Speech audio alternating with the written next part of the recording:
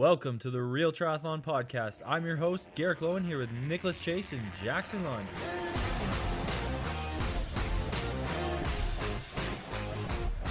And we're back to the Real Triathlon Podcast. And I'm sure Garrick's going to love editing that audio of that start. Now, this is the best way to get your audience's attention from what I've heard based on recent statistics of podcasters, of podcast and assistant podcast hosts of America. Podcast, assistant podcast, and podcast supervisors. Well, yeah. Well, this is the first time Jackson and I have been in the same virtual room for a minute because you went from PTO, US Open to Font-Romeu.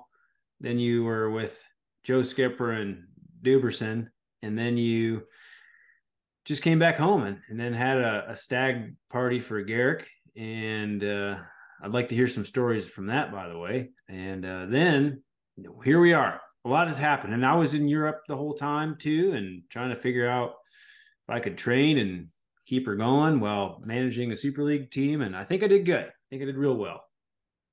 Okay, well, yeah, it's been a minute. I went and did all that stuff. Busy, went and had a terrible race, and then I'm just, I'm one of those people who, when things aren't going great, I just like to not, I like to try to You just turn it back off to basics. I just turn my brain off. I'm like, nobody wants to hear about me bitch and moan about bullshit that doesn't matter. I'm just going to go to work and get better and do better in the next one. So sometimes I don't do shit for a while, and Nick's like, "Hey, bud, you want to do something?" You're like the opposite. Instagram or something like that. And I'm like, all right, I should probably get on that. So I'm going to be back a little bit more active. And also I'm racing 4 more times this year, probably. So 4. Yeah. So, gotta pay the bills. And also want to, I feel like I just haven't raced much, and I've been pretty fit and just hasn't worked out. And I'm motivated to go and race and salvage a pretty solid season still. So that's what's up with me. We'll get into that more and more because I've got obviously some questions to ask you about, well, first I'll ask you right now, what the hell went wrong? Why you been racing so We shit? covered this all in the last podcast. All right. So listen to the previous podcast. If you want to hear Jackson's real, edited, probably very PG remarks, but I want to know what really friggin' went down. Did you get a hernia? Did you get a hemorrhoid? Were you Actually, no, none of that. But US Open, I was just sick. So what can you do? Everybody's been sick in the last 8 weeks for sure, by the way. Yeah. So I just was feeling terrible on that race and tried to keep it together, but wasn't happening on the run. So pulled the plug. And then for Finland, I was super fit. I think I just was a little flat, probably over tapered a bit, and hadn't finished a race or done like the run portion of a race in 15 weeks. So I was pretty rusty, I think. That was partially due to the canceled Mont Tremblant and then being sick at US Open. So I just didn't have that normal strength and fitness level on the run that I typically do. Prior to that, the swim bike was pretty average. So not really that bad, but not what you want for a world championship, obviously. So it's weird. The whole dynamics of most of the athletes who've been racing, US athletes have been paying attention outside of Rudolfo von Bergesen, who just finished 4th at the Ironman World Championship for the men's race in Nice. He was our best contender, and kind of like everybody in Finland, aside from Mark Dubrick, the travel and just getting sick seems to have kind of messed up a lot of folks, except for the Germans. They seem to have really just this is our time zone. This is our neck of the woods. We're coming to bitch slap the world. And I think they did. Yeah, it's been a bit of a different dynamic than what we've expected, but it's been hopefully still exciting for people to watch. Our boy Mark Duber crushed 70.3 worlds. He was probably the only American who actually had a good race there. Yeah, maybe the only North American, really. So that was pretty solid. Obviously on the women's side, Paula had a pretty solid day. Yeah. And then obviously Taylor winning, but on the men's side, the America has been struggling a little bit, but Nice. We should talk about that for sure. Well, real quick, Mark sent me a video from the women's race in Lati, and I counted it. There was 9 motorcycles with Taylor Nib. 9. Not like they were all swarming her like crazy. They were just like in a long 9 motorcycle train. It was insane. What the frig is all that about? 9. Yeah, I saw it. I took a video too. There's a lot. There's definitely some help there. Yeah, I mean, I think she was gonna win no matter what. True. Sure. But it's a bit excessive, and like sometimes, they're beside and whatnot, but there's obviously crosswinds sometimes, and that's gonna still help. So that I think the same dynamic played out in the men's race. Like that front group was solid, but I just don't see them putting 3 minutes into Sam Long, Lionel working together, Thor Bennix Madsen working super hard. Like I think there was a little bit of assistance there for sure, but have we talked about or is on this podcast yet with the DQ with for Lionel's center line and imaginary center line infraction? yeah, I'm pretty sure we talked about that last time. All right. Well, I think this kind of takes us into our main point of this podcast, and we're going to get into our kind of secondary point with Race Ranger update, and then what they've been doing and how they've been incorporated into some of the races and their future outlook. So Race Ranger, if you don't know, is what the professional athletes have been using to better judge 20 meters for a lot of these PTO races. They've been in some Ironman races as well, but the feedback has been 99.9%. This is what we need, and maybe a little bit of tech delay here and there, people not understanding it, and race brain playing a factor. The other aspect is kind of going to take us into some of this key points in the state of triathlon right now, and what the fuck's going on with the freaking rules and enforcing rules and just like not enforcing rules. And like, it's been crazy this year in terms of inconsistencies for the sport, certain athletes being called for things that others aren't. And I think that it's made us look a bit foolish. And I'm not saying that to point anybody out in particular. I just think as a collective, we have too many rules to try to follow from too many federations and race organizations. And certainly a standardized practice would eliminate all this. We got WTCS, we got Challenge, we got Ironman, we got PTO, and they've all probably adopted a lot of the long course ITU rules, or Ironman has their own set too. So I just find it quite challenging. And that's where I think we could all grow as a unit and support each other more, first and foremost. Jackson, what do you think? Yeah, I think the Race Ranger just needs to become a standard, and then also the referees actually calling the penalties when the Race Ranger's showing people with multiple violations, because we just haven't seen that either. So that's important for sure, and I don't think we're too far off of that. Hopefully Ironman's open to doing that. I don't know what their status is on that. But when it comes to some of these other rules, like the center line thing was weird. Like with Lionel, I don't really see how or why that's getting called. When I guarantee you 100% of that pro field crossed this like imaginary center line at some point. We had the whole road. There was no traffic the other way. Why would we not? And there was no line on the road. So that was really dumb. But yeah, I mean, as far as like slotting in penalties and all that stuff, I think that's where Race Ranger just comes in huge, because if someone slots in, you can see immediately if there was space or not. So that would just really help with the consistency, for sure. And then, yeah, I don't know. It's part of it. I think the Worlds was a bit weird. The women's side had a ton of penalties. Yeah, they came out hard with like the first, I'd say 10 kilometers of the race. If there's a lot of weaving in and out of busy roads to get out of a city, like there's a lot of bunching up and random accordion effects. And there's not really inherent people trying to get away with any drafting, but sometimes the way the course evolves, it's like, it is inevitable that you might get within 6 meters of somebody at some point while hitting the brakes, even if it's for 2 to 5 seconds. And that's going in and out of a corner. And I think with all that bunching up, that's where these penalties were majority called for the women in Finland. Yeah, I'm kind of surprised they got so many called that early because at least where I was at in the men's race, like I was kind of things were strung out at that point and in the early stage, and then it really bunched up later.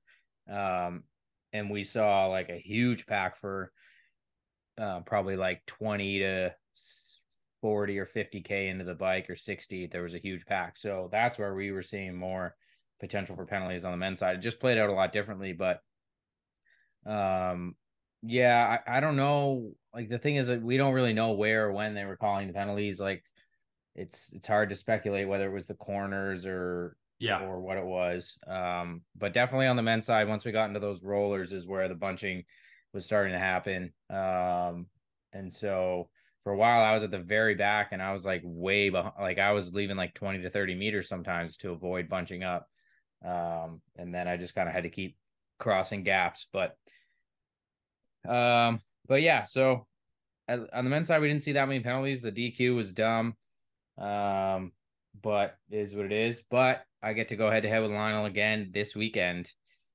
It'll probably have already happened when this episode comes out, but Michigan's look, this weekend? yeah, man, 5 days. Oh, that's fierce. Man, I can't wait for that. Yeah, that's gonna be fun. So myself, Lionel, Trevor Foley, Matt Sharp, and um Sam Appleton's on the list. Not sure if he's going, but I believe the rest of us all are. Hopefully Sam is. Give us a chance for some decent points. It's kind of like a battle of all the dudes ranked like 20 to 30th. So we're the B squad showing up and seeing what we can do. That's pretty. You're not the B squad. Shut your stinking mouth. You guys are not the B squad. I think the what it represents is the depth of what's happening in the sport and how many people are just getting pushed into it and having great races. And I think early in the season with all the kind of was a slow start to the season, I feel like, with a lot of, Sam Long won almost everything for the first few races in North America. And you didn't hear a lot of the Europeans doing crazy stuff. And then they kind of like went into hibernation until Lottie. And then they came out and smacked it. The PTO races were kind of how you would expect them to go on the women's and men's side, aside from some of the blow ups. But then I think once we hit Finland, Nice, and now these late season races when people either dug too deep of a hole with crazy travel, getting sick, going to Font Ramo and trying some altitude and not working out. And then we're seeing all these lads. Hey! Don't say it didn't work out yet, brother. I still got the training from that Yeah, altitude boost in my lungs. that's right. And you've got an altitude tent skirt, I think. Yeah, but the altitude definitely worked. Like I came back and like usual, I'm swimming better than I was. Um, like I've been keeping up with Cody since I've been back, which I just haven't been doing at all the last few years, except for when I come down from altitude. So I know my swim is good, and I'm feeling solid on the bike run. So just trying a bit of a different taper, pushed it a little bit more. Like I trained pretty hard Sunday, Monday, Tuesday this week. So I haven't started my taper till like tomorrow. So 4 days out. Pretty much a rest day, and then I'll kind of do some tune up after that. So we'll see how that plays out. But also that's because I'm racing the following weekend in Augusta. So I've got to kind of keep the fitness pretty high coming into the first one, and then see if I can put together a good second race. Which earlier this year I did that in St. George, and then whatever the second one was called, Gulf Coast, and I got third at both. So hoping for at least that good. Hopefully better, and hoping to get some decent points. Gotta freaking keep myself in the mix. I'm gonna be losing my world champs result here in whenever that is, so that's gonna suck. Um, and I gotta kind of stay relevant. Well, don't worry. I got your back. We're going to be developing a race series that excludes anybody from the top 50. So But then I won't get any points. you'll get tons of points because we're going to have $100,000 purse and everyone's going to come up from the top 50, 49, 50. They'll be there. They'll get tons of points. Okay, but I'm like 25, so I'm just saying, you'll still get, if we get 100 to 50, that's going to be still half all the right, that'll field. be good for you guys. It'll be good for you too. I'll come out and cheer. Yeah, I agree. I think you are primed to have a bit of I dare say, a comeback event where you're feeling that you can at least perform. That's key. If you can walk away knowing that you gave a good bet, then that's every triathlete's dream, even if you come in third or third or something like that. That's really all you can hope for. Yeah, this year I've been third, DNF, 27th. Not too bad. Still got about a 10th average. Yeah, it's true. So that's kind of what's up for Jackson. I think Mark is gonna figure out his racing schedule. Maybe I think Fuerteventura in Brazil has popped up as I just heard that might have been canceled. I think Matt Hansen told me that'll be canceled. there you go. That one's probably may work, may not. We'll figure it out. We got some South American racing coming up. Oh no, axe that. He said Challenge Santa Marta is canceled. Oh, shame. I think that was on everyone's radar, that race. Gonna have to cancel those flights. So that's probably a lot of folks are going to pop up to the South American Championship. We've got I don't know if I'm breaking any news, but I don't think Clash Daytona as a pro race is going to be happening. So that means pretty much we'll have 60 people at Indian Wells at the last race on North American soil for the season, I'm pretty sure. So that'll be a dig. But our women's field, I don't know. I don't even know what they're doing. I know there's text threads going on within the tri squad, but I just forget. And my brain has been so busy. Let's get into that. What have you been doing that's making you give you a good excuse for forgetting what our women are doing on the team? Yeah, I feel like you haven't even been freaking home. You've been like in all these European places. He told me he was like he had a week traveling between like France and Spain or something, and he trained 28 hours that week. So let's hear about this. Yeah, it was great actually. So I kind of made the coaching swap to Mr. Jim Vance, and then we had a week after maybe a week and a half or 2 weeks after I came back from my Michigan midseason break, and then immediately whipped me back into reality. So that sucked. And then I had to go to London to manage our RTS Warriors Super League team, which I was like, this was something I put on my absolute have to do for us as a team to help build the sport, expose the brand to a global audience, and just make RTS a bit more of a brand that people can rely on for care, results, fun, and just a good company who cares about everything triathlon forward. So that's why I knew all the marketing and building an American team for this kind of I guess the premier league of triathlon when it comes to Olympians. I forget how many gold and silver and bronze medals we had amongst London and Toulouse, but it was massive. So went to London. I'm working crazy hours. I'm making sure I'm available. I'm trying to be a personality for the sport. Lucky for me, I get to be surrounded by such amazing talent, people, creators.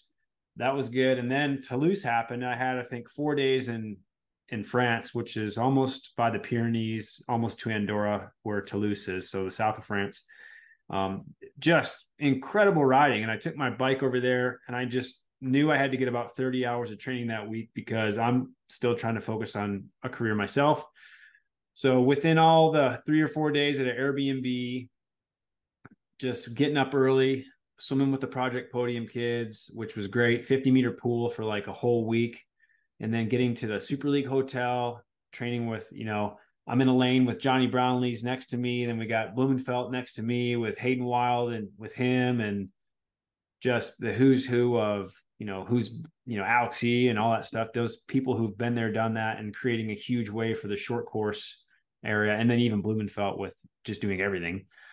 So just inspired beyond belief. So I knew I had to keep the full gas. Our team did really well the first race, the Warriors. We were like second ranked with points. And then we really had a tough go at Toulouse. And the biggest problem is the Olympic points catch. Everyone's trying to get their last qualification for their selection for the Olympic 2024 in Paris. And that means most of our women's field is really tapped out, trying to I mean, Gwen Jorgensen's won 2 races in the last couple weeks.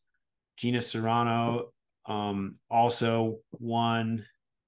We've got Chase McQueen, who did really well. So we've got some Olympic caliber athletes who are trying to get their slot. Taylor Spivey needs Pontevedra is like the last auto qual opportunity, I think. And that's and maybe this weekend and the next weekend. I think it's next weekend. So that's a big one for everybody shooting for those Olympic tattoos. So anyways, I just kind of had to do my job, try to build the sport for USA. RTS is doing everything we can to invest and be relative and help the short course transition to long course opportunity between Project Podium and us. And then also we've got cool investors who want other companies to succeed. So we're trying to buy into companies who are doing well. And this is just with the only goal of all this is to generate enough income through all of our work to support long course triathlon. The short course stuff with Super League is easier to broadcast and get people behind, but we want all of our long course athletes to still have a great life and not just be dying for prize money. And Jackson, I mean, hate to say it, but this hasn't been as a lucrative year for you in terms of podiums and bonuses. So I'm sure it sucks. Well, I'm all right. I'm just I mean, I know you're all right and you've been smart about everything you have done, but it's just an extra. And even Collins Cup not happening, it's like people are the variability index of triathlon has been quite high for probably that position 20 to 8 in the world rankings. I think everybody above that has done well this year for sure. So yeah, I think that's our main goal anyways as a team. Yeah, no, definitely the variabilities, it's it encourages like you to make more conservative decisions because let's say I didn't do worlds and I was like, okay, I'll do US Open and then I'll go do some of these smaller ones around. Like I would have made way more money. But you take that gamble, and if you have that really good day, like I still think at Worlds, like I'm capable with the way that race played out. I'm still capable of getting into that league group. I really am. I didn't have a very good swim. I dropped my freaking cap and lost more time trying to go back for that. Like I don't know. I need to do better at getting there and actually doing what I can do. I know I'm better than what I've been doing these last few months. So that's the frustrating part. And I'm just like kind of pissed off that I can't just learn these lessons more quickly. Like I've had those days where I show up and I perform really fucking well, and then somehow I don't have the formula figured out for what was it that made that happen. So, and I don't think it's a training. I think it's more like the prep leading, like the last little bits of prep, like that's important because you have to be so sharp to get into that league group when you're a bubble guy like me. Like you can't afford to be a little bit off. If you're Mark Dubrick and you're 2% off in the swim, you're still getting out of the league group. Yeah. Right. So that's the little things I need to kind of hone in. But that's where racing at these kind of smaller races, lower stakes, like we're going in Friday for this race for Sunday, 2 nights. Like you just show up from your house, you pretty much the 3 days before, and then you're like, all you do is you go to your pro meeting, you figure out the course, drop your shit, and you go race. And like it's so much easier to get it right. Hopefully they have a world champs back in North America again because that'll be nice. Yeah, it certainly seems to help you when you're racing a championship on not as crazy time scales and travel and everything like that. Most North Americans to that fact. Yeah, I still don't seem to have the time changes figured out. Like it's kind of been I did a couple of good ones in Europe like 3-4 years ago or 2 to 3 years ago now, but then since then it's been kind of crap. So just figuring that out. But in any case, it's part of the learning. And when you have a bit of shitty results, it makes the good ones feel that much better. So yeah, good to have the support of the team. And by the way, having Mark have that breakthrough day was freaking unreal, man. Like that was so sick to see that. Yeah. Like, once I was packing it in on the run, everyone I saw, I just kept asking how Mark was doing. And they would be like, oh, he's in 12th. And then I'd run like another 2K and they're like, we think he's in 9th. And then he gets 8th at the line. That was freaking dirty.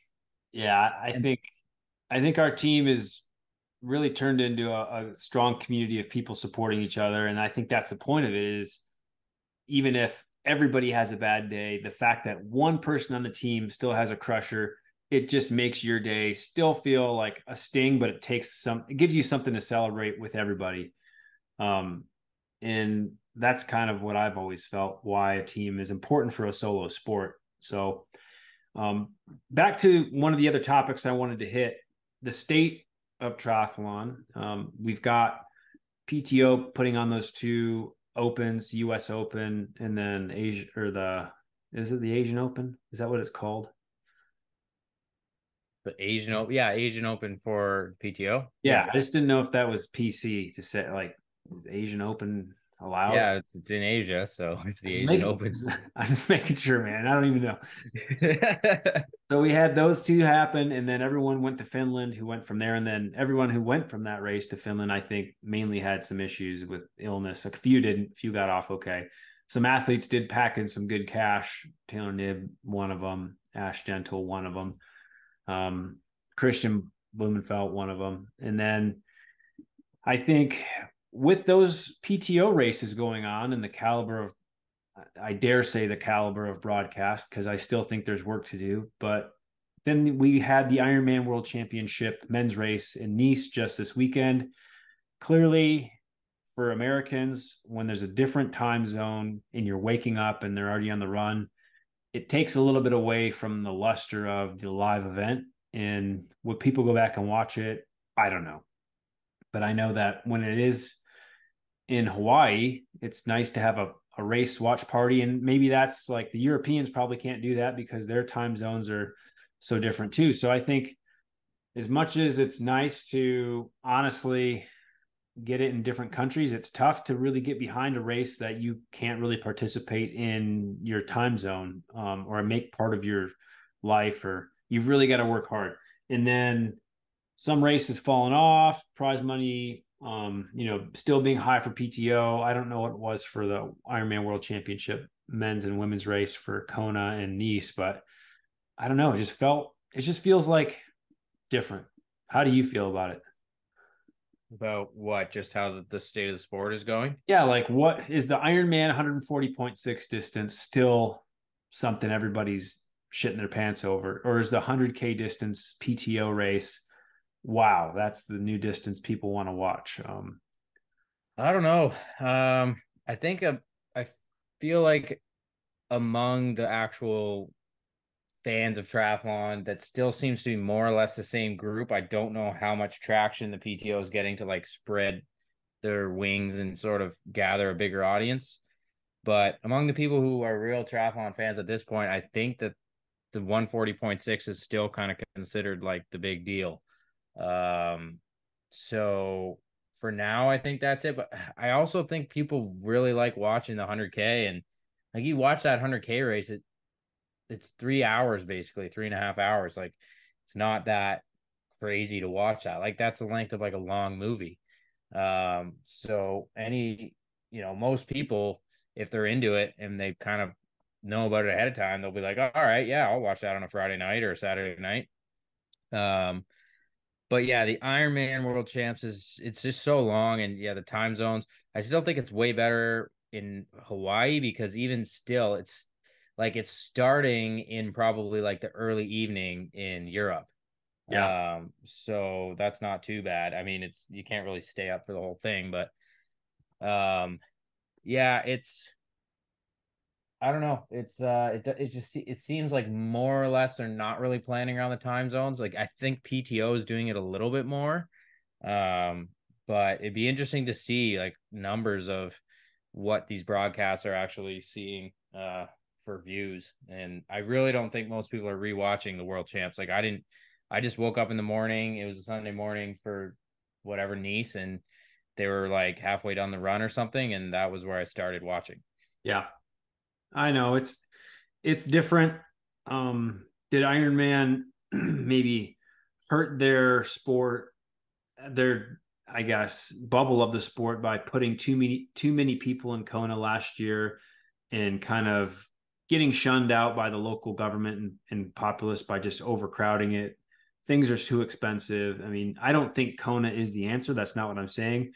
I just don't know if making the world championship as include as many people as you can was the right move to keep the championship level event as such. So that's where it feels like I heard comments from people not really complaining, but just saying I was offered a spot to Nice or I was offered a spot to Kona, and I finished like almost last in my age group. So I think it's hard to get people to buy into this new championship system with the numbers they're trying to get there. So yeah, I don't know. I hope PTO sticks around. I hope Ironman can still be a dominant participation aspect of our sport, but I just have to say, being part of the Super League event and having that only be a broadcast sport, only be something that is there to entertain, it was like the WWE at Toulouse. I mean, the crashes were terrible, but unavoidable when athletes are sending it so hard. The disqualifications for, helmet straps, or the Hayden Wild making a mistake coming in transition riding, Leo Berger doing the same thing. There's just a lot of fun drama. And I think there's a lot of synchronicity between these athletes because they do race multiple distances. So I really hope that people can start to buy into watching almost all triathlon as much as they do any sport. But I think it has to be entertaining and fun. And a 4 or 3 hour race is tough to watch when the broadcast is stuck to 2 or 3 butts the whole time on a bike on a broadcast. I'd love to see some more depth in the race. That's all. Let's be honest, triathlete butts are usually pretty minimal. Good old fashioned pancake butt. That's what we are looking for in this sport. Yeah. It has a ways to go for sure. The Super League stuff's crazy. It's definitely fun to watch and made to be fun to watch. So there's stuff that can be learned from that for sure. But yeah, we'll see what happens. We just got to keep showing up and taking the chances we're given. So hopefully people still like watching it at some point here. So on that, in terms of races that are going to be happening, people can watch. What are you doing the rest of the year, my friend? I heard something about a Mexican destination. Yeah, so not this weekend, but when you're in Augusta, I'm going to go race in 70.3 Cozumel, and then I'm going to go straight from Cozumel to Malibu for the Super League race there, which is looking to be our American kind of grandstand of our team. We've got the best top-ranked Olympic women that we could get our hands on, and the best-ranked men. Morgan Pearson's already in for the Olympics in Paris. He's going to come race with us. We've got still Chase, Seth, and some other, talents. I don't want to. Doobie. Well, Dubrick is not going to do Malibu, but he'll be in there for Saudi Arabia and Neom. I mean, I'll just come out and say it. I had to make a tough call, honestly, and this is part of why it sucks to be a team manager who is putting athletes in and out of positions to perform. I know Mark came off of an exceptional performance at 70.3 Worlds, and then at Toulouse, when we put him in, he probably wasn't set up for the best day given that performance he had at Worlds, and it was only 1 week later. He didn't have a lot of time on his road bike, but still, and his luggage got delayed, and he was all messed up in travel and stuff. Yeah, it was not ideal, but even so, his bike handling, I think, needs some work in the Super League sport. And I think a couple of weeks to fix that, especially with all the commitments he had in Nice, wasn't really going to work. And then he did mention that they didn't make the swim a priority, him and his coach. And I was kind of pissed about that because we talked with him and his coach about how valuable Super League we needed him to be on top of it. And it's like, you guys didn't put him in a good position to have the best Super League event. And that wasn't the priority. So it is what it is. So bottom line, the young fella, 18-year-old sub 4-minute miler, who's also a good triathlete. His name's Reese Vanderson. He's gotten us 8 points at every race guaranteed. And that's as good as finishing 8th place, which, let's face it, he probably would finish, outside the top 15 or right there. So he wouldn't have gotten us much points, maybe 1 or 2, but he can take the fastest run split for every race and get 8 points for the fastest run. And then he also will get paid out 15 grand at the end of the race series for having the total accumulated run points for the entire series. So like, I would have been called an idiot if I didn't put Reese in there. and give him a chance to hold that run split bonus and get us 8 points. Because again, this is a team event, and I've got 10 other athletes who are trying to get team money from finishing second or third place in this series and getting a bigger paycheck. So if I don't make every point count, I'm the asshole. So it was a hard call, and I had to. It doesn't sound like that hard of a call to me. Well, it's hard because I had to tell Mark, and I had to be Yeah. like, hey man, we got to go with a guaranteed 8 points, and I'm sorry about that. But I still think, given the time and preparation he has for Neom and Saudi Arabia, I think Mark's going to be a great asset there. There's no doubt in my mind. So hopefully he still comes out, and I think we're going to go he might come spectate the race, have fun, and we'll go do something afterwards and try to get him a bike partner sponsorship. Oh yeah. Yeah. Ripping her. Mike is getting stronger on the bike every freaking race, man. I swear it takes me longer and longer to pass that bastard. Yeah. This time I caught him. I probably passed him at like 65K, maybe about that on the bike. He was like one of the later guys to lose that second group. And then I did put a lot of time into him the last bit, but he freaking flew on the run, boys. He really flew. That was unreal. I can't wait to see what he does. I can't wait to see what you do. I know you, Lionel, and Trevor Ravioli are gonna give her a real good rip. Trevor Ravioli. I love Trevor's a great guy, but I don't know why, because Foley can rhyme with so many things. I know. He's Trevor Goalie. I don't know. I've heard a few others. So yeah, you're doing Cozumel, and then sorry. And then I'll do Super League, and then probably Cabo. We're doing Cabo. Yeah, I think we're gonna have a bunch of RTS there, trying to get everybody we can. That's gonna be a sick race. And then I've got to go to Saudi Arabia for Neom, and then I've got Garrick's wedding, and then you two, and then I got Ironman Cozumel. Wait a minute. How are you doing Neom and his wedding? It must be the same weekend. It'll be before. I think his wedding's first. I think his wedding's the 12th, right? Yeah. And then I think it's so wait, Neom's in October, so that's clear. And then I go to training. Cabo's the first weekend in November. Yep. Then Cabo, then Garrick's wedding. Yeah. And then I've got Ironman full distance Cozumel, which I'm going to go try and really podium in that. Jeez, just call him Nick, the Mexico racing man. There's nothing else, man. There's nothing. I didn't want to go to Brazil. I didn't want to go to freaking Israel. That's a huge travel from the West Coast. It's just made sense logistically to get those. And I've done Cozumel full and half and Cabo, so it just makes sense. Yeah, well, I mean, if you want to make sure you'll never get a penalty in Mexico, just get MEX on your kit, big letters, and just maybe a green version of the kit, and you'll be good. Well, I've already got really good tan, so I think I'll pass no matter what. Yeah, just make sure you don't have any USA, nothing. Nope, that's no good. I'm going to put some white, red, and green on my body. Well, it seems like we've pretty well gotten through what we can get through today. I haven't talked to Nick for more than a few minutes in a while, so this has been fun. Yeah, this has been great, man. And of course, are any of your races going to be broadcasted? I haven't even looked. I wouldn't be shocked if Michigan and or Augusta are. They're doing most of the American ones.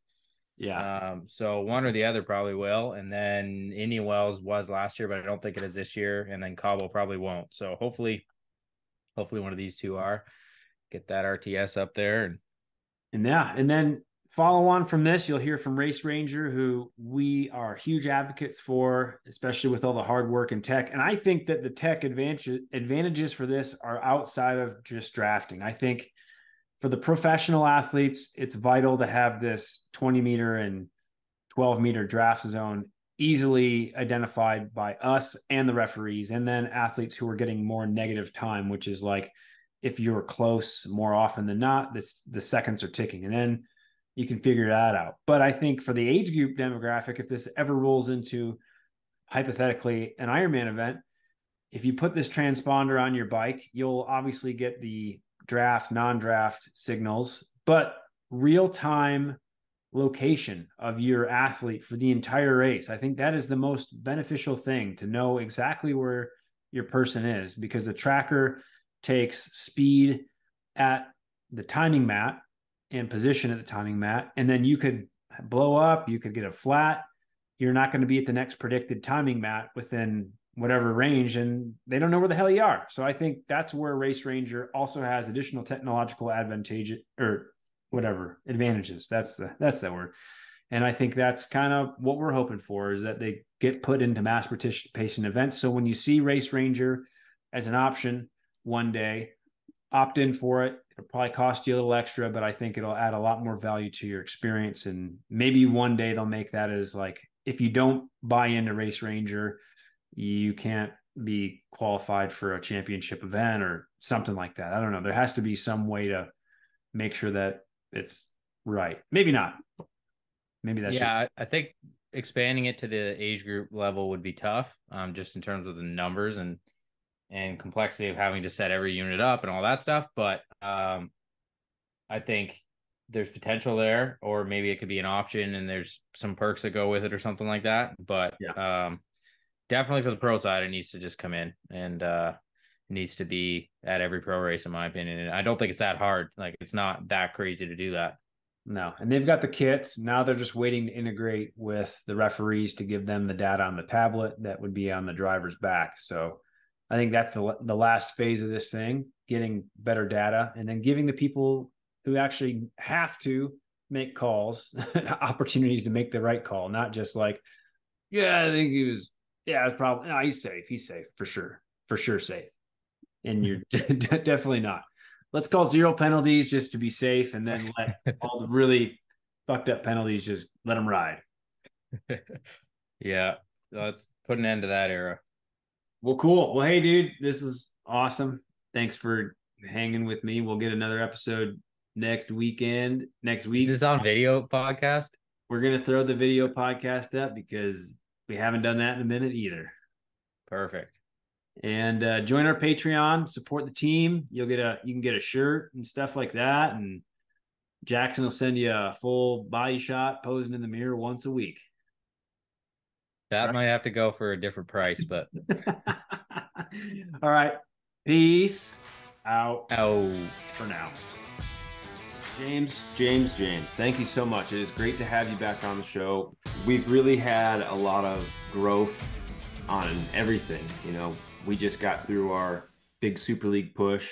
PTO has just had the US and Asian Open, and other large events throughout the old sport have just gone crazy with, just a lot of drama. And what have you been doing through all of this, and where have you been in the last couple of months? Yeah, it's been a pretty crazy few months. So we did Ibiza in May, and that was 2 races for us. It was the Saturday for the PTO and the Sunday for the World Triathlon Long Distance Champs, which was a pretty testing, good test for us for a turnaround of events from one to the other. And then the week after, we did another little race, a local race in Spain, the Spanish National Long Distance Champs. And actually, that was a really good lesson. It really chucked down with rain the entire race. And it was in full Ironman distance race. And we had probably about 5 or 6 out of the 70 units being used actually took on some water, which was really good to find out. We had done a whole lot of water testing and waterproofing, but initially the devices we have at the moment started out as kind of looks nice prototypes. They weren't really meant to become an in-race unit, and it just sort of evolved into, okay, we need to actually use these in races. Let's try and waterproof them. And yeah, it turned out that it wasn't as waterproof as we thought, which was really good to learn. So from there, we got them all back to New Zealand. It was a bit of a mission. Because they've got batteries in them, I can't fly with them. They have to go on DHL air freight. It's like a big drama to book it. And so I had to leave them there in Spain. And a few weeks later, basically, because some of them had water in them, we didn't know which had and which hadn't. We had to remove the batteries to be able to air freight them again because of the dangers of the batteries. And so basically had to fly a young Kiwi guy who was based in the UK over to Spain, rent a car, pick them up, go to France, pick up the other set, basically do a 3-day mission, open them all up and remove the batteries, and then be able to freight them back. So a bit of a rework through, well, that was probably June. And then we started preparing for our next bookings, which were we had, gosh, where did we go? In August, I went to Milwaukee and back from New Zealand, so quite a trip. And then a quick turnaround again to Paris. So I was we're at the Paris test event. I've still got a day job at Specialized. I've had that over 10, 11 years now. I've now resigned, but I've had quite limited leave. So these trips have been, fly in night before the race, kind of thing, quite tight to be able to. Well, last time we spoke, you were still with Specialized, so man, things must be going well. You were like, we still got some investors who were like, hey, if you need to pump the brakes and just work on this full time, we got you. So that's great. Exactly. So I've put the notice in now, and I'm still there at the moment, but it's a bit more free, which is good. So we went to Paris, and so in Paris we're doing the para test event. Obviously not the draft legal World Triathlon Series type stuff, but the para guys who race draft legal, guys and girls. And that was a great experience working on the bridge there at where transition was. And a whole lot of protocol around that event. Just, obviously Olympic level, everything is basically as if it was the Olympics. So you've got massive security. I had to book the time of day I was going to arrive with my gear, what the number plate of the vehicle was, all this kind of thing to be able to get in and out the venue. Bomb sweeps, next level stuff. And we had to, months ahead, we had to explain which frequencies and wireless technologies we're using so that they didn't interfere with other things at the venue. Just like the highest level of anything you can imagine. So really good to get through that. Back home in New Zealand now. And next week I'm going to over to Europe again for the Pontevedra, the last race of the Paris series in Spain. It's a big race. Yeah, it is. Then I'll go to a couple of meetings in Europe and come home. So another little 2-week trip. That's sort of our last race we got planned at the moment. And then we are going to, because of the issues we found with the waterproofing and a number of other improvements we wanted to make, we're going to build a fresh set of units, which are more of a product than a prototype. They're going to be a lot more robust and, really well waterproofed, which will be in use, next year, and hopefully for a couple of years. It'll last us. And as the calendar for next year starts taking shape, start taking those bookings and working out, how many we actually need if we get a double booking, how many are going to be at one race, how many get the next, that kind of thing, where they're going to be. We don't know where these PTO races are yet, and that kind of thing. So I think we're expecting that announcement this week. I believe this is the week of the 5th or 4th of September. So I think we're supposed to hear some venues, right? Cool. I thought it was October, but now would be great. So well, I don't know. There's news everywhere, and I don't know which news I'm getting that's accurate. But to the point of more racing, it sounds like the need has been validated through and through, and now you've taken that need and you've designed what's going to change within the overall aesthetic, and maybe some high level addresses you needed to make on the technological side. What are 2 things? So the enclosures won't, like how they look, probably won't change a hell of a lot. We'd love to make it a bit smaller if we can. And because these are going to be just for pro use, we can probably shrink the battery down a fair bit, which takes up a lot of the space in there. But we're just starting. That means you won't need the full, 16-hour. Yeah, we've got them. They'll run all day. Like we used them at an Ironman earlier in the year, and none of them, got below 60% of their battery life. Wow. So there's plenty of juice in there. And if they, if we're just going to be keeping them for pros and they're just for a season, we can probably reduce that size. But we're going to kick that off tomorrow. Actually, we're going to have a meeting up in Christchurch with all the engineers and designers and start the process of the redesign and evaluate what we've got and what needs to change. Well, real quick, that 2032 CR 2032 little battery we put in our power meters, and literally it seems like everything within this sport. How would it drain that versus what you all have? I couldn't give you the numbers, but that's quite a bit smaller. Yeah. So these are, if you imagine, you know how you used to be able to take cell phone batteries out of your phone and they sort of had that foil around them. Yeah. These are like those. They're sort of flat and yeah, they're probably about the third of the size of those. They're 1500 milliamps for the technical people out there. Wow.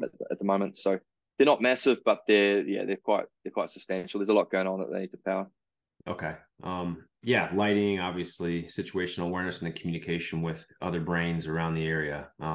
Okay, so a couple changes there. I think I do have some questions in their actual operation during races, but I want to kind of first and foremost, how do you you mentioned it's going to be just for professional athletes, and now as a business model, I know when we first had you on, it was like, we'd like to scale this to mass participation. And I think, we were all kind of scratching our heads as to like, would people accept that? Is it really necessary? And well, I guess after Lottie was seeing the massive penalties like everywhere, have you gotten more requests from the age group demographic? And what is that looking like from the initial let's outfit the entire field to, oh, well, maybe right now we just stick for the professionals? How's that really kind of evolution taking place? Yeah, no, definitely still heading towards age group use. That's where we're going. We see the pros as a great way to get the age groupers to understand it, and kind of we are getting a lot of requests for, hey, when's this coming to age groups? We've done a whole lot of market research with various age groupers from all around the world, mainly obviously Europe and North America, different sexes, different ages. Some people who are just going into their first 70.3 or Ironman, some who are lifetime athletes, and overwhelming messages that people do want this. They're prepared to pay a bit more on their entry fee for it. It would make how much? That's the question. So we won't put any numbers out there yet because we're not sort of at the stage with the events, but okay, a reasonable amount. So obviously you get this focus group type thing where you get a one-on-one interview with someone, explain what it's all about, without trying to be too salesy with it, because you want them to keep an objective view, and then you throw some numbers at them, and it's sort of, do you consider this number to be cheap, expensive, or no way, get out of town? And the expensive ones, where you end up. So what they're telling us, $49.99. that's probably more at the higher end. So yeah. Okay. But we're comfortable that people are happy to pay for it. They see the benefit in it, not only in making their race fairer, but in those busy races, keeping everyone apart would be just a lot safer. And obviously safety has been a big concern and issue this year at those hectic races. So we've got other things we want to add to it, like the improved live tracking with the Ironman tracker app. Yeah, that was my next question. Are you able to key these units with an actual transponder that correlates to a race bib? They definitely link to the bib. What we're going to do so obviously we need to connect them to the referees yet. So we've just got this light system at the moment, which is being used by the athletes and the referees to varying degrees. But we really need to get that connection going to the referees so that they have a tablet in front of them with information that they can view, relatively remotely. And when we have the infrastructure we need to achieve that can also be used to improve the live tracking. So those are two other projects we're going to build up this year as well. Awesome. Yeah. I was thinking how this could be a valuable technology for the even non-draft, for the ITU or short course racing. And I think situational awareness of every athlete on course, as you have like in Formula One, when you look at the track, you can see exactly where Verstappen is versus Logan Sargent, who might be lapped or whatever. It just lets the crowd and the audience and the officials know, well, the moto's coming up on this lapped athlete, etc. I think situational awareness on course is a big lack, especially for the viewer who only usually gets to see the very tippy end of the course. So I think there's way more applications that this technology probably has opened doors for. And that's probably my next question is, what are the you intended to kind of eliminate the problem with drafting. That was Race Ranger's main goal, and situational awareness for the athlete to know how close they are between athletes. What other doors have opened now that you've established this technology? And, where does this look like it? Like, what are the 3 and 4 other things that you can do now? Yeah, we're trying to stay really focused on triathlon because that's what we know, and we have the connections there and the good understanding of the problem. And we also don't want to spread our focus too wide. There's enough issues just with that one complicated problem as it is. But obviously there's cycling there with their time trials. There's also the problem with motorbikes in both our sports, as you said. With a fairly small adaptation to the hardware, it'd actually be an easier problem for us to solve, the drafting off the motorbikes. So we see that as a bit of an opportunity that down the line we could go after. But as you say, like getting an understanding of who's around you and how far away they are, where they're positioned, and then using that in some way is something we want to do down the line for sure. If you can imagine, let's say the Tour de France, you've got a stage of the race, and for whatever reason, whether it's the motorbikes or improving the broadcast, these devices are on the bikes, and they know which rider's directly in front of them, beside them, 4 back, 5 in front, and we somehow can capture that either through putting a SIM card in each of them, which we don't currently do, or having like a listening station on the motorbikes or the race vehicles around them at the front and the back of the peloton, and they have a strong internet connection, and we can capture that bunch positioning and sort of create a graphic of where everyone is in relation to each other. There's some pretty cool stuff that you could be doing with that, I think. And it's very, it's not just a rough GPS pinpoint. It's very, very accurate measurements around you. So if we can get that out, there's graphics you could put on the broadcast, but then we, start thinking about things like Zwift or Ruby or Full Gas, these kind of platforms. You could represent the riders as they are in the peloton, rubbing shoulders, etc. You could then, buy a pass to ride the last 2 hours of stage 7, and whether it's, it'd be a couple of weeks after the fact to start with, probably to create it. But one day, let's go one day, 10 years, 15 years, you log in and you're actually in the race while it's happening. So instead of just watching the tour on the couch, you're rubbing shoulders with, Van der Poel and all these guys, and moving yourself through the bunch, and you level your FTP with, you baseline out the FTP so that, if you put a bit of it, you basically so you can keep up. Yeah, so you just want to make sure you can keep contact, and otherwise no fun. Yeah. So you kind of feel like you're in the race as it's happening, and you could feed the director sportifs, commentary into your headphones as if you're actually in the race. Maybe we could even capture the audio on each rider, so that if you move from, say, Cav's wheel past him, you might say something to the guy as he rides past him, and you move up to the front, you can hear the team actually yelling at each other as the lead out train comes together, that kind of thing. So, and the pings of the gears. But who knows? We've got a lot of ideas, but as I say, trying to stay real focused on the issue at hand. It's complicated enough, and it is. We think it's a nice little niche to start with for us. So going after it. So where you started, where you are now, some of the problems you've found. I think one of the major problems, and I'd like to hear if you have, a solution that's in the books on this, is the travel aspect, that you're having to carry these transponders with the batteries. And, what is that going to look like once you have, 2,000 units that are at multiple races around the world? Are you just going to have maybe a geographical hub probably that you're just sending within country once everything's set up? Exactly. Yeah. So the plan is to, when we make that first, large set, and even for next year, when we're doing a proper season, to have a set that's just based in Europe, and a set that's in the US or wherever it need to be. When you get to that sort of scale, you don't want to be air freighting. It'd just be a huge, like a container almost for them.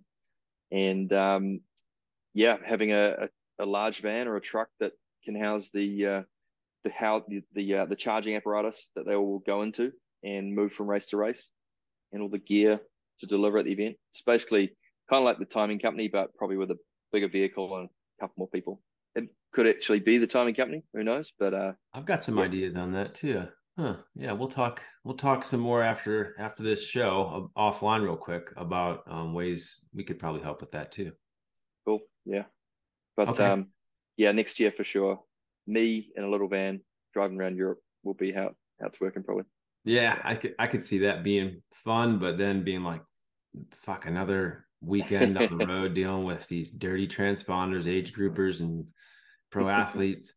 I know it's alluring for the first bit, but once you've been doing it for Yeah. a few years, I'm sure it's a grind. So I know this labor of love you've been putting in has to have been a bit draining here and there. Oh On yeah, the mind. definitely. Definitely. It's been challenging, but it's just like being an athlete. You gotta have the good days and the bad days. You just gotta keep plugging and take little steps and keep moving forward.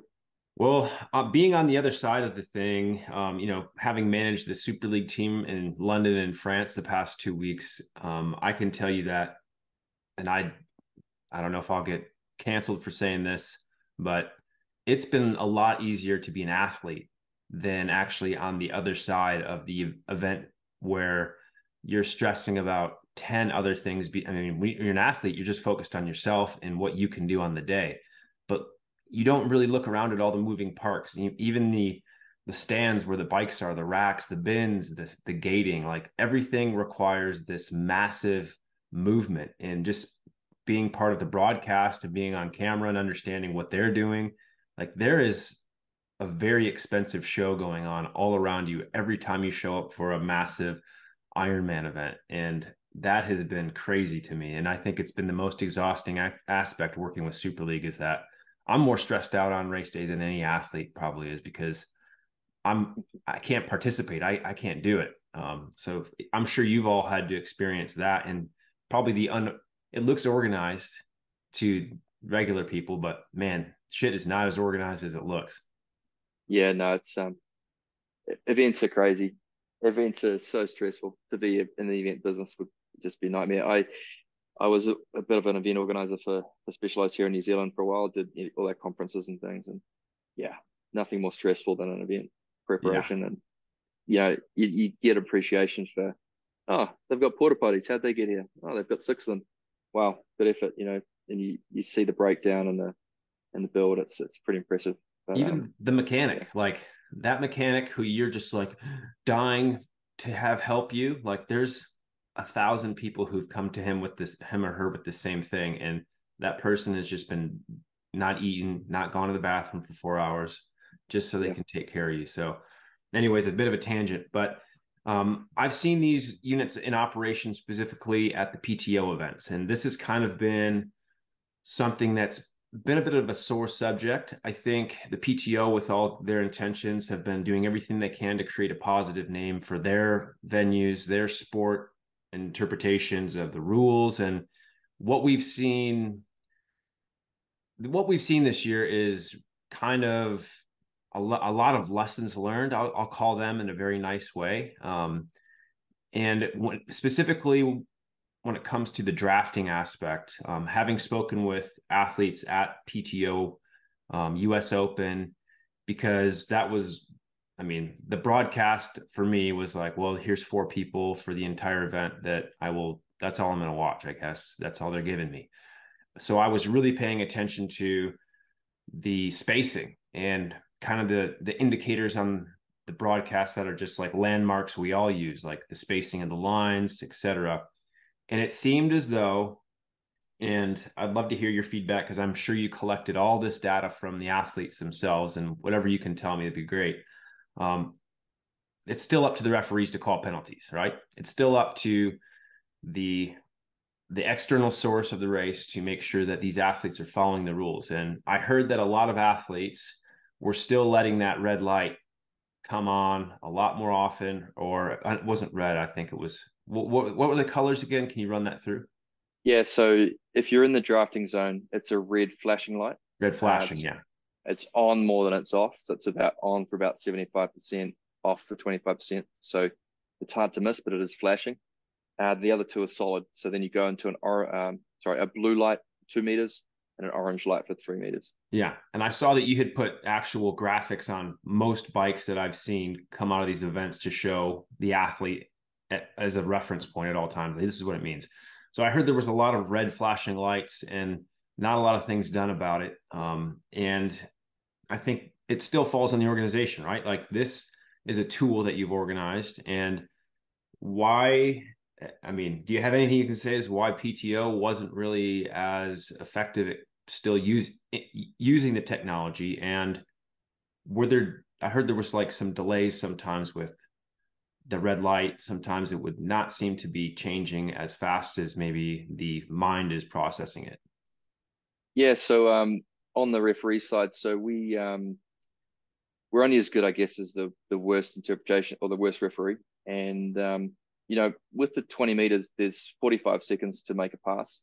So I don't think we can take TV or people riding past you and seeing some red flashing lights with too much seriousness. But when you do hear it from the athletes who are in the train and they're saying, so and so was just sitting there all day, then that's annoying to me, and it really reinforces that we need to get that next step going, where the worst the drafting information, we're calling it illegal time. So if you're over the 45 seconds or you're entering and dropping out many times, that's being flagged to the referee and you go to the top of a hit list basically. We need to get that going pretty quick. But at the moment it's great for the athletes because they can tell what distance they're at pretty accurately. They don't have that anxiety of, is the referee gonna think differently, because it's clear, I'm in the blue or I'm in the red, and I'm going to drop back to the blue, or I'm in the orange. I know I'm at a safe distance, and the referee thinks the same thing. Obviously there's still some athletes who are now going, well, if there's no ref there, I'm just gonna push the rules a little bit, and this is where it's still a referee's decision and they have to act on it. So I mean, end of the day, with those PTO races, while 20 meters and all the distances while you're riding are a lot closer than we expect, they feel close. You're at 20 meters, so even if you're pushing it to 18, you're doing a lot better than if you were at 10 meters. So Yeah.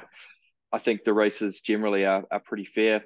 There's some athletes that people will talk to you about at the bar after the race. This guy every race, or this girl, I yell at her and she does it every time. But I don't think that's going to go on much longer, and I don't think they're going to get away with it, as clearly.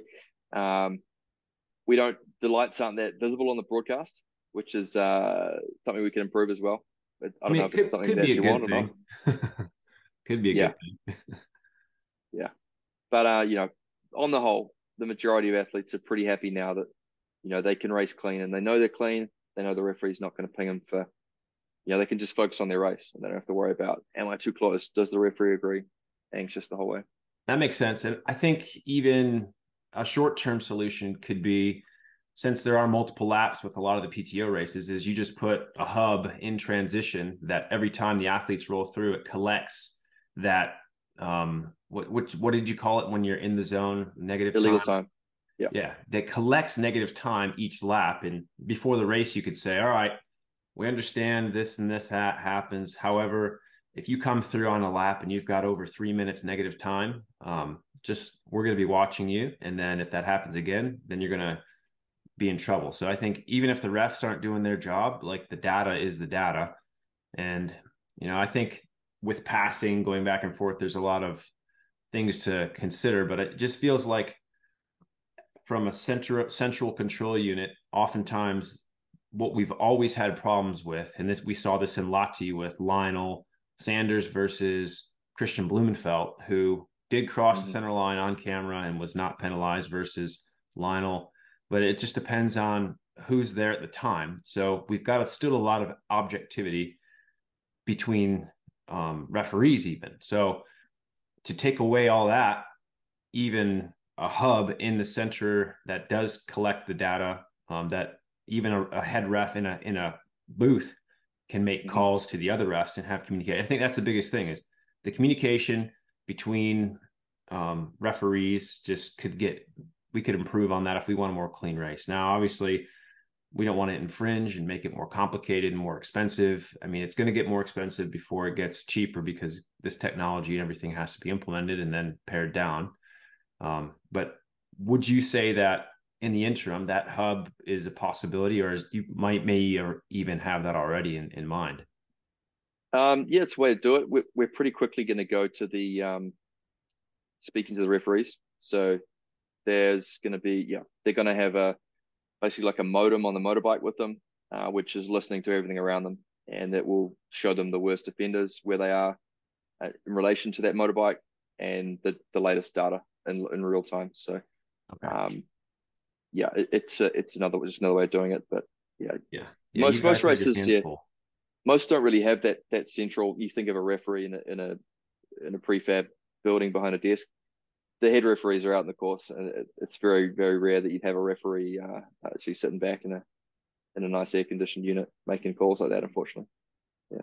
I mean, that would be on a short course format where you've got, maybe 15 to 25-minute loops. I think that the possibility of that is higher, obviously, but the long sprawled out race, the problem is these refs can't be everywhere. So you collecting the data and giving that to some way to, condense it all into really one strong package. Obviously, the hardware can do what it can do, but the software side, with AI and all these new technologies coming out, there's probably some crazy ways to put stats versus whatever you might want to see. So I'm sure the software side is where you all are really just geeking out.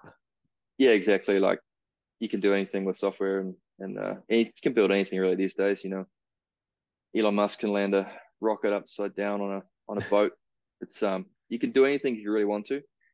Just for our little sport, we just need to figure out what's the most important, but incrementally, and improve what we can so that we don't run out of money and Yeah. and all comes to nothing.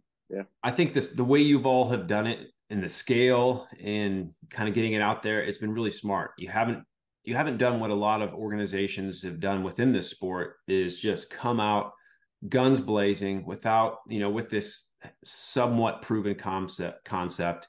And then after a few years, it's unsustainable. It's not received well, and it fails. So I really like the stepped approach you all have taken. I'm sure that's just because it's a Kiwi. It's just how you all think. You're very conservative, and then you make it better. Yeah, I guess so. Yeah. Yeah, little steps, but like it seemed, on the outside it looks like little steps, but there's a lot going on in the background. So Yeah, I can't wait.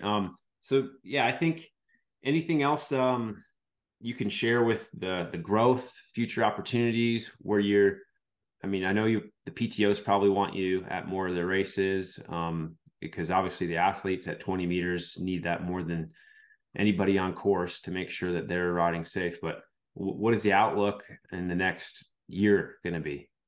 yeah, I think next year is going to be really big for us. As I say, I've just resigned from my job, and the plan is to move my family and I over to Europe from about March, April, and do a full season there, serving anyone who will have us really. And yeah, as I say, there's obviously this new PTO series going to be announced soon, and the World Triathlon collaboration I think is really interesting. From what I understand and what I probably expect is that that's going to mean the level of officiating is going to be as if it's at a World Series event for World Triathlon. So there's a whole if you go onto the World Triathlon website and have a dig around there, and you go into their like documents and downloads section, there's obviously the competition rules, which is a huge document which has been worked on and refined over a number of years. But then there's also an event manual, which basically is if you want to have an event sanctioned at different tiers by World Triathlon, you have to meet X, Y, XYZ, a million different standards. It's quite a challenge for an event to meet this. I think for cup races, they pretty much just have to have water. Yeah. If you've competed in those events, you go to a Continental Cup and it's pretty basic. Someone hand paints the 1, 2, 3 on the podium, that kind of thing. Yeah. But when you get to that top World Series level, it's the transition may not be less narrower than XYZ, blah blah blah. There's every standard you can think of, and the officials that go to those events are the top level trained event officials, and they're volunteers, but it's kind of like their sport. They they go to events, a few events a year, and the pinnacle is getting picked to officiate at the Olympic Games. And that kind of level of officials and organization under those frameworks of the competition standards and the event manual are going to now be applied, I understand, to PTO events, which will just be night and day over, I think, what they have currently. They currently have a guy who's doing his best. He's sort of, I guess, the Jimmy Riccatello of Ironman, the equivalent at PTO, Thomas, German guy, and he's obviously dealing with what he's given on the day. He's got some USAT refs one week. I don't know, probably Singapore Federation supplied some volunteers in Singapore, and they just kind of do their best. But I think that that whole level will increase, and we'll see some changes there.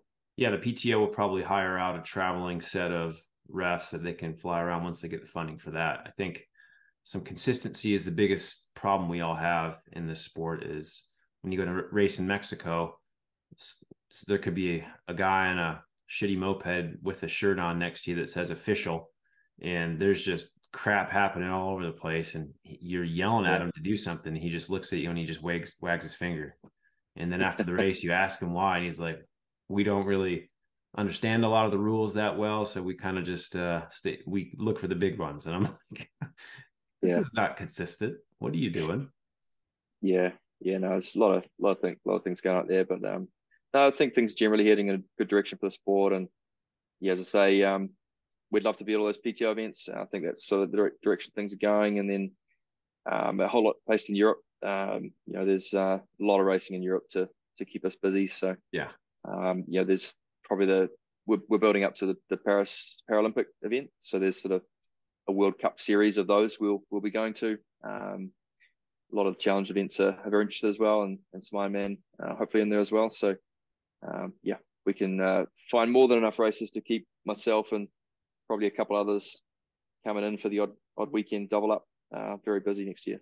Yeah, so I mean, the age group athletes who've listened to this show, they've probably heard the evolution of this product and seen it probably implemented now on some of the PTO races. And I think they're going to get more and more familiar as you roll it out and take better care of the athletes and keep the welfare of our sport at the top priority in terms of fairness and making sure that the prize money actually gets distributed to the right people who earn it and not are, gotten away with riding the moto tow for 100 and 200K sometimes. So I think that that's a great piece of technology.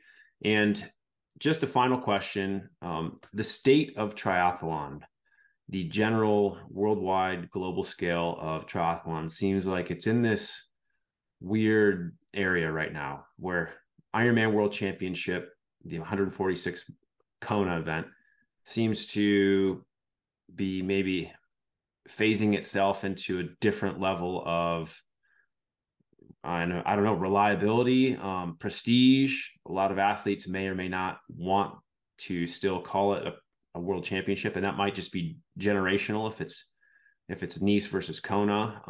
The PTO events kind of looking like they're going to be maybe 6 or 7 or 8, and then contracting athletes to go to certain races. You've got World Triathlon partnering with the PTO, not with Ironman. So I think you've got a lot of conflicting ideals, organizational goals, business plans, and the state of triathlon is just in a really kind of big influx, in my opinion. Now, how do you feel about working with all these different federations and governing bodies, and how has that been a really good thing, and how has it been a challenge? Well, yeah.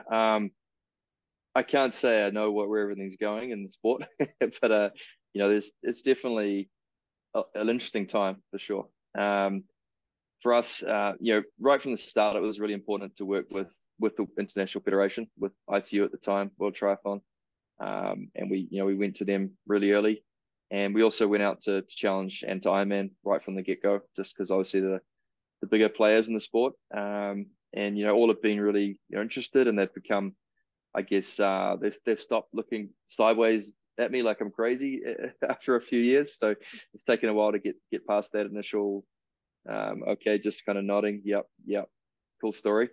But no, it's definitely been good conversations and good to work with those groups. And they're sort of seeing now that, the concerns of the athletes are also sort of, timing is going really well for us in terms of, certain controversies happening, and, things like last weekend just do give us a little boost down then. I haven't posted on social media for probably a month and a half, just with all the travel that's been going on. I really should have been doing that. It's just not my thing.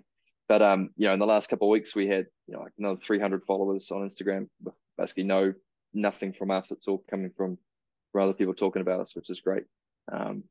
Rambling a bit here, but yeah, I think hey, we're happy to work with anyone, with all these groups. Obviously, when we get to that age group stage, the big player is Ironman, like by far, and then you've got Challenge, and then you've got a whole lot of independent events.